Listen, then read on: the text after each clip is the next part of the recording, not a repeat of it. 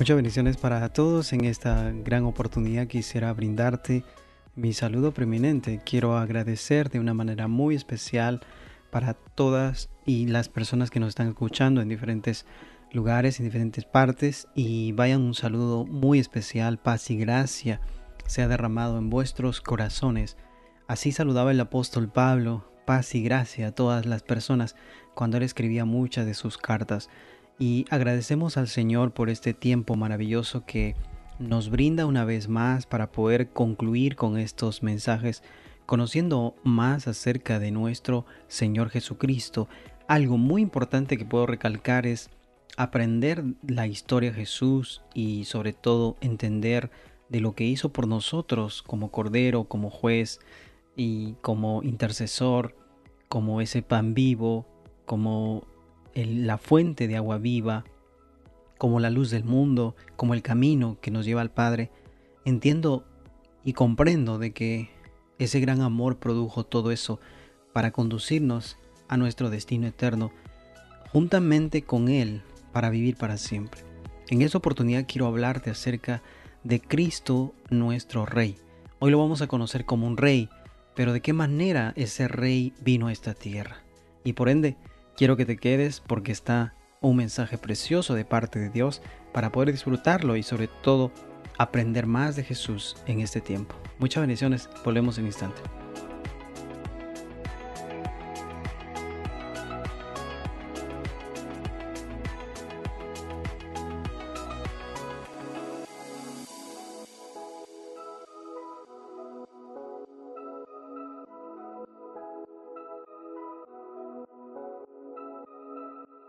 Disfrutar de la palabra de Dios y entender el propósito que Dios tiene para nuestra vida. En esta oportunidad yo quiero que me acompañaras y vamos a disfrutar juntamente con el Espíritu Santo la promesa que nos guía. Vamos a leer este pasaje muy importante acerca de Lucas capítulo 1, verso 31 al verso 33. Ese es el mensaje que Dios ha puesto dentro de mi corazón para hablar de un reinado, de nuestro Rey de Reyes, de nuestro Señor de Señores, que es nuestro Señor Jesucristo. Quisiera leer este pasaje y luego estaremos orando y estaremos impartiendo esta hermosa palabra a todas las personas que dispongan su corazón, su mente, para poder disfrutar de lo que Dios tiene para nosotros. Algo tan impresionante que la palabra que nos habla, nos enseña, nos instruye. Y es la palabra profética más segura, en la cual cuando usted diga, quiero que me profetice, la palabra de Dios dice que he aquí Él estará con nosotros desde ahora hasta el fin del mundo. Es una profecía dicha 100% bíblica de parte de Dios. La palabra nos profetiza, nos aconseja, nos enseña y por lo tanto vamos a leerla y vamos a disfrutarla. El libro de Lucas, en el capítulo 1, verso 31 al verso 33 dice, la palabra de Dios lo leemos honrando al Padre, al Hijo y al Espíritu Santo. Y ahora concebirás en tu vientre y darás a luz un hijo y llamarás su nombre Jesús. Este será grande y será llamado Hijo del Altísimo. Y el Señor Dios le dará el trono de David su padre, y reinará sobre la casa de Jacob para siempre, y su reinado no tendrá fin. Padre, te damos gracias, Señor, por este tiempo maravilloso. Te pedimos, Señor, que nos ayudes, que nos protejas, Señor, y que nos des la sabiduría, que pongas de tu Santo Espíritu en nuestro corazón y pongas las palabras y tú guíes, Señor amado, a nuestros labios para hablar palabra que sale de tu corazón. Ese tema maravilloso acerca de tu Hijo Jesucristo, que nos enseñe, que nos redarguya, que nos exhorte para que nosotros podamos entender que tú tienes, Señor amado, un propósito para nosotros de salvación, de vida eterna. Te pido que en este momento cada corazón que está en este lugar escuchando, Padre de la Gloria, se lleve el mensaje, lo atesore dentro de su corazón y así pueda entender que hay un propósito de parte de Dios para su vida, de cumplir un legado. No solamente se trata de obtener la salvación, sino de que qué es lo que vamos a hacer después de haber recibido una bendición tan grande como tu salvación. Hay muchas almas perdidas, hay hombres que están llorando, personas que no conocen tu palabra. Y queremos, a través del mensaje que tú das a la humanidad, por nuestros labios, llegue al corazón que está herido, al corazón que no tiene esperanza, al corazón que está lleno de problemas, dificultades. Quizás en su mente hay suicidio, pensamientos de suicidio, pensamientos de desesperanza, de derrota. Te pedimos, Señor, que en esta noche los sanes a través de tu santa palabra. Gracias te doy, Señor, por este tiempo maravilloso, por la gracia, por el amor que tú has puesto en mi corazón, Señor, para poder llevar este mensaje y poder entender de lo que tú eres para nosotros. Gracias, Señor, en el nombre del Padre, del Hijo y del Espíritu Santo. Amén y amén. Cuando comienzo a escudriñar esta palabra de Dios y veo como Cristo, mi Rey soberano, y miro la sociedad, miro el mundo, miro todo lo que está pasando en este tiempo, los gobiernos, las personas, quieren siempre tomar el control sobre todos los seres humanos y quieren imponer un gobierno, quieren imponer un reinado.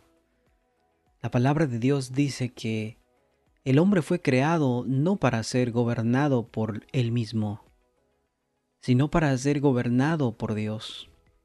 Cuando leía el pasaje de Samuel, cuando el pueblo de Israel pidió un rey, y vemos que el profeta comenzó a entristecerse, el profeta Samuel, y entonces Dios le habla claramente a Samuel y le dice: no te preocupes, no te han desechado a ti, sino me han desechado a mí para que yo no sea su rey. Haz lo que ellos te pidan y diles que el reinado de un hombre va a subordinarlos, va a tomar sus mejores tierras, sus hijos, sus hijas, y van a vivir pagando el predio de todo lo que ellos viven. Van a vivir trabajando para el rey. Entonces el propósito de Dios para el hombre era que tuviera un solo rey, un solo soberano, Cristo Jesús. Y que no reinara quizás de una manera literal, sino reinara en el corazón de cada hombre. Y reinar Dios en el corazón de cada hombre dice muchas cosas. El hombre no sería como es ahora. El hombre no haría las cosas de lo que está haciendo como está haciendo ahora. Hoy te quiero hablar acerca del reinado de Cristo. Hoy te quiero presentar a Jesús como ese Rey soberano, que está profetizado en los libros del Antiguo Testamento. Cuando Daniel mira una estatua que el rey Nabucodonosor había tenido un sueño y no podía interpretarlo, y vemos que Daniel sale como el dador de sueños, el hombre que tenía una visión, el discernimiento, la interpretación de sueños dado por Dios. Y allí es cuando mira esa estatua imponente, en donde están reflejados 4 reinos, y del cuarto reino vemos que sale un cuerno pequeño que es el anticristo, que él va a reinar por un corto tiempo, pero después de eso viene un reinado. Dice que fue cortada una piedra con una mano, no con una mano humana, sino que pegó los pies de barro cocido con hierro y desmenuzó y la estatua cayó. Y dice que esa piedra creció y creció y llenó toda la tierra. Es el reinado de Cristo para los últimos tiempos. El rey que vive. Aunque Cristo nació en una familia humilde y comenzó su vida como carpintero, vemos que Isaías profetiza algo especial sobre su nacimiento. Este bebé tan pequeño no solo iba a ser adorado por los pastores, por los magos, sino algún día también iba a llevar el reino de Dios sobre sus hombros y ser aclamado como príncipe de paz. Entonces, vemos que Isaías comienza a profetizar de un reinado, de un Cristo que vendría a esta tierra a establecer su reino, rescatar a todas las personas que están perdidas en el pecado, en los vicios, en el alcohol, en la prostitución, todos esos vicios que destruyen el alma de cada ser humano. Entonces Isaías muestra el panorama anticipadamente antes que Cristo viniera a esta tierra en su primera venida, a restablecer el corazón de cada hombre, de cada hombre que lo acepte para poder gobernar su vida. Sabemos que cuando Cristo viene, no viene a librar a su pueblo de un reino que estaba imponiéndose de una manera impresionante en ese tiempo, que es el reino romano, y de lo que Daniel habló en su libro. Y vemos claramente que sus discípulos le dijeron: Señor, ¿restituirás a Israel en estos tiempos? Entonces Él le contesta y le dice a ustedes: no es necesario que ustedes sepan los tiempos. Solamente Dios en su santa potestad conoce. Entonces vemos que Jesucristo no les podía explicar a sus discípulos porque ellos no podrían entenderlo. Ellos creían que Cristo vendría a luchar contra carne o sangre, pero Cristo vino a luchar contra el reino de las tinieblas. Vino a luchar contra Satanás y lo venció en la cruz, dándonos la victoria al tercer día, y dándonos recuperando ese reinado en el corazón de cada hombre, porque antes que Cristo todavía no venía en su primera venida, el hombre estaba metido y estaba gobernado por Satanás. No todos los hombres, porque no todos tenían la revelación y por lo tanto no tenían un camino exacto a dónde ir. Entonces el libro, a través del profeta Isaías, dice: porque un niño nos es nacido, hijo nos es dado, el principado sobre su hombro, y se llamará su nombre admirable, consejero, Dios fuerte, Padre eterno, príncipe de paz. Lo dilatado de su imperio y la paz no tendrá límite, sobre el trono de David y sobre su reino. Entonces Isaías profetiza de este niño que iba a nacer. Luego en el libro de Lucas nos habla cuando el ángel Gabriel le hace este anuncio a María de que tendría y concebirá en su vientre obra y producto del Espíritu Santo, el cual iba a nacer un niño, y le da las instrucciones de cómo ese niño se iba a llamar. Luego en Mateo capítulo 1, verso 24 dice que Él venía a salvar a su pueblo de sus pecados. Entonces el propósito de Cristo de venir en su primera venida no era luchar contra carne ni sangre, sino luchar contra el pecado que lo asediaba a cada hombre, cada mujer, contra el pecado que nos asediaba a cada uno de nosotros. Y le dice: le llamará su nombre Jesús. Este será grande, será llamado Hijo del Altísimo, porque proviene de Dios, y el Señor Dios le dará el trono de David su padre. Le iba a dar un reino, y reinará sobre la casa de Jacob para siempre, y su reino no tendrá fin. De este reinado te quiero hablar.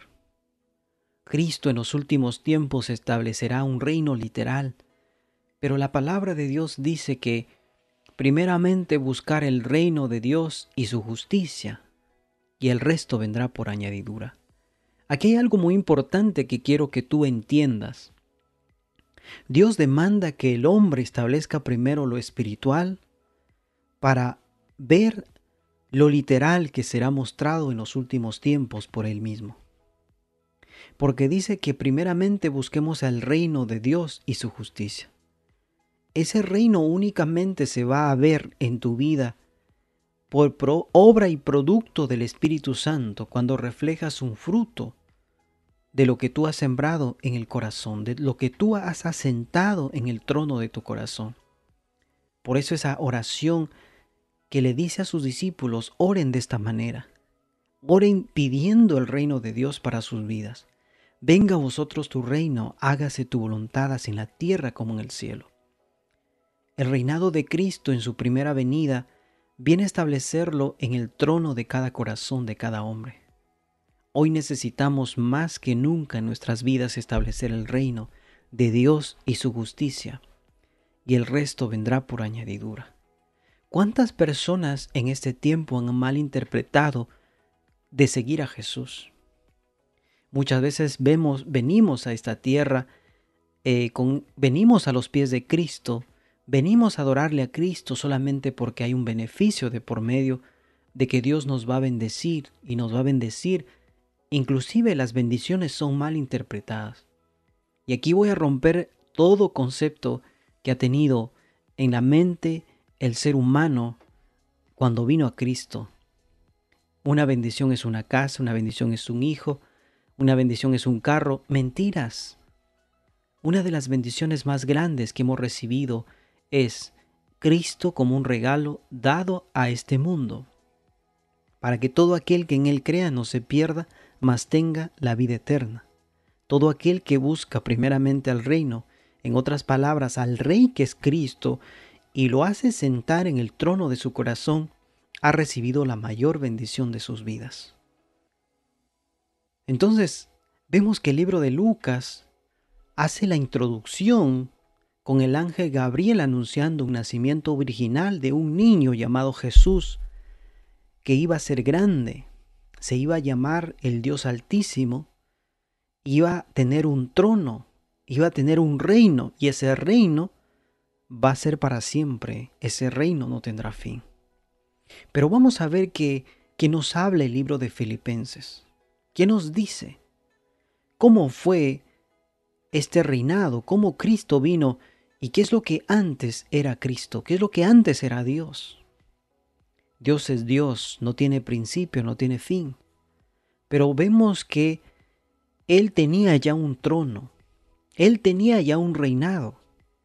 Pero para ser rey en esta tierra, para rescatarnos y reinar ahora en nuestra vida, tuvo que despojarse de su trono, hacerse siervo y semejante a los hombres. Y estando en la condición de hombre, se humilló a sí mismo, haciéndose obediente hasta la muerte y muerte de cruz. Para poder reinar en el corazón de cada hombre, de cada mujer, tuvo que pagar un precio. Y ese precio es que tuvo que dar su vida por ti y por mí. Irse al madero, llevar tu pecado, mi pecado, y morir, dar muerte a su cuerpo, porque Él se hizo pecado por nosotros.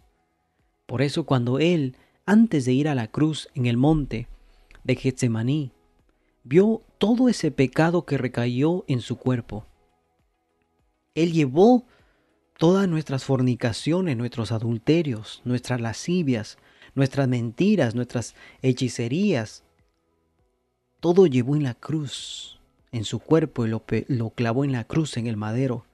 Pero déjame decirte que la victoria de este rey venció el Hades, resucitó al tercer día, dándonos la victoria para poder nosotros ser victoriosos y poder tener la salvación y Él reinar en nuestro corazón. Jesús vino como un siervo humilde, y la máxima expresión de esto fue su muerte en la cruz. Pero mi pregunta es, ¿termina allí la historia o viene algo más? El libro de Filipenses dice, por lo cual Dios también lo exalta hasta lo sumo. Cuando este rey viene a hacer el trabajo de rescate, pero él no vino como un rey a hacer el trabajo del rescate, como un rey literal, diciéndome, yo soy el rey, yo les voy a rescatar. No, él vino en una condición de un ser humano y se atribuyó nuestro pecado y se fue a la cruz y murió, y el precio a pagar fue su sangre preciosa, por cuanto él fue obediente hasta la cruz y muerte de cruz. Dios ahora lo exalta hasta lo sumo y le da un nombre que es sobre todo nombre, para que en el nombre de Jesús se doble toda rodilla de los que están en los cielos y en la tierra y debajo de la tierra, y toda lengua confiese que Jesucristo es el Señor, para gloria de Dios Padre. Si hay personas que en este tiempo no le glorifican a Dios, no le adoran a Dios, habrá un día, antes de recibir su sentencia, tendrán que adorarlo y reconocerlo, que Él es el único Rey de este mundo, de esta tierra, de este universo. Porque podemos decir que toda rodilla está doblada ante Cristo. Eso no. Más bien, ¿cuál es la condición del mundo hoy? Vivimos en un mundo que está en guerra contra Cristo, sus leyes, sus mandamientos y lo rechaza. Pero déjame decirte que esa manifestación de ese reino, Dios hace ejemplos de cómo es su reino. Dios nos da ejemplos de cómo visualizarlo desde la tierra, este reinado de Cristo, a través de parábolas. Él hizo, en una de esas parábolas, Él habló y Él dijo claramente que ese reino es como una semilla de mostaza, tan pequeña, pareciera tan insignificante. La palabra de Dios pareciera tan insignificante al principio para los hombres. ¿Cómo puede cambiar mi vida? ¿Cómo podrá cambiar una palabra si yo soy un alcohólico, un borracho, un drogadicto? ¿Cómo puede si él ha intentado de todo? Pero déjame decirte que aunque tú lo veas como una semilla tan pequeña y lo siembras en tu corazón, se va a hacer una hortaliza de las más grandes y va a cambiar totalmente tu vida. ¿Por qué? Porque ese es el reino que se tiene que establecer. La palabra de Cristo tiene que establecerse en el trono de tu corazón para que haga un cambio, para que Cristo reine tus pensamientos, tu corazón, tu mente. Aunque Jesús habla mucho sobre el reino, no se ve un reino visible. Hoy Cristo reina en los corazones de sus seguidores. Y vemos que la demostración de ese reino establecido en nuestro corazón es el fruto y la manifestación del Espíritu Santo en una acción en nuestra vida a través del amor, del gozo, de la paz, de la benignidad, de la templanza, de la mansedumbre, a través de ese fruto maravilloso. Y vemos que cuando Mateo expresa y habla a través de esta parábola, cuando Jesús habla, otra parábola le refirió diciendo, el reino de los cielos es semejante al grano de mostaza, que un hombre toma, siembra en su campo. El campo representa el corazón, tu mente y tu corazón, el cual, a la verdad, esta semilla, esta palabra, pareciera que es una de las semillas tan pequeñas, pero cuando ha crecido, déjame decirte que ha hecho un cambio en tu vida. Mujer, hombre, ha hecho un cambio en tu corazón, ha hecho un cambio en tu carácter, en tu manera de vestir, en tu manera de expresarte. ¿Por qué? Porque ha crecido esta palabra, te ha transformado. Aunque es la más pequeña de las semillas, crece y viene a ser la más grande de las hortalizas. Déjame decirte que ese reino de Dios, también Jesucristo lo compara como un mercader que busca buenas perlas, que habiendo hallado una perla preciosa vendió todo lo que tenía y lo compró. Déjame decirte que esta palabra no tiene precio, pero es una palabra. Déjame decirte, es una palabra. Cristo es el verbo. Ese verbo es la palabra. Cristo es el verbo. Déjame decirte que es como una perla haber encontrado a Cristo. Y muchas personas, cuando entienden esto, el precio, el valor de lo que significa Cristo para nosotros, reinando en nuestro corazón, reinando en ese campo, como esa semilla que va cambiando, va lavando nuestra mente, reformándolo día tras día, no tiene precio. Por eso aquel hombre, cuando entendió el valor de Cristo en su vida, vende todo lo que tiene. Por eso tenemos que acoger esta semilla en nuestro corazón. Debemos acogerlo cada día en nuestro corazón porque Cristo es nuestro Rey. Él quiere reinar en nuestra vida. Por eso Él dice, busquen primero mi reino. Busquen primeramente que yo gobierne en sus corazones para que haya justicia de lo alto. Y todas las cosas van a ser añadidas.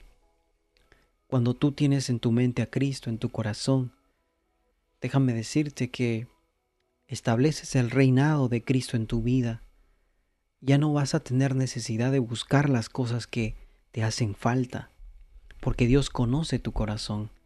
Y además, Lo espiritual, cuando has establecido primero en tu vida, es cuando añade las añadiduras, lo que te necesitas, lo que tú necesitas. Mi pregunta es: ¿a cuál reino tú perteneces? ¿Ya tienes tu pasaporte para el cielo?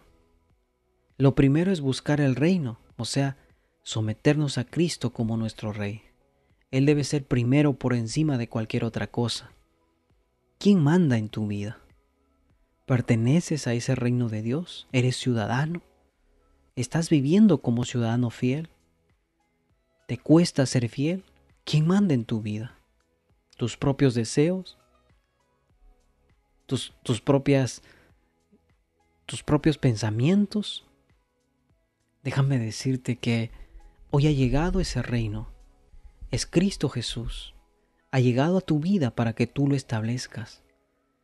Hoy puedes establecer ese reino ahora mismo, abriendo las puertas de tu corazón, preparando tu tierra para que esta semilla caiga.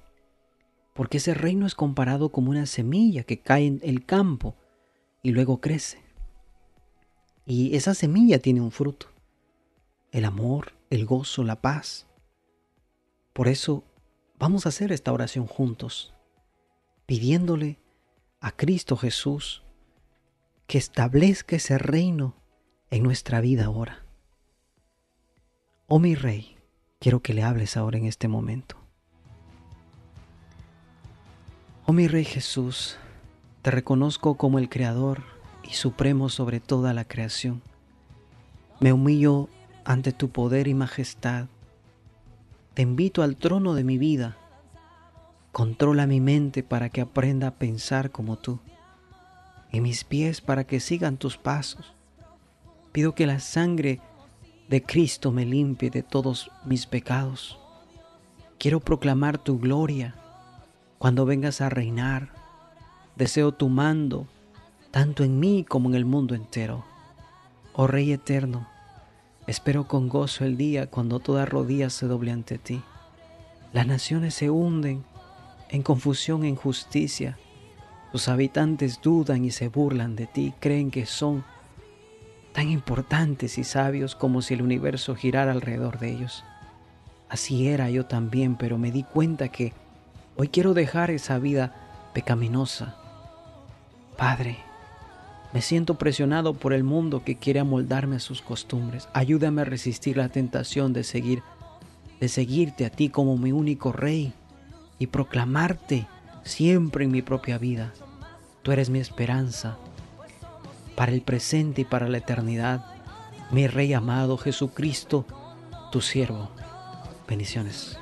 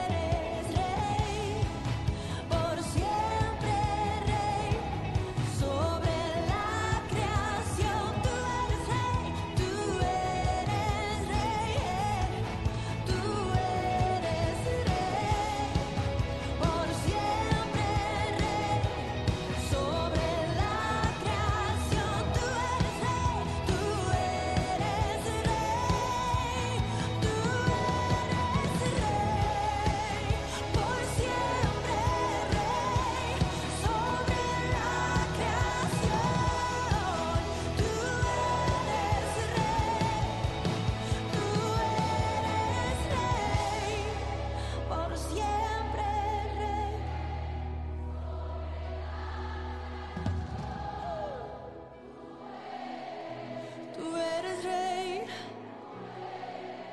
por siempre sobre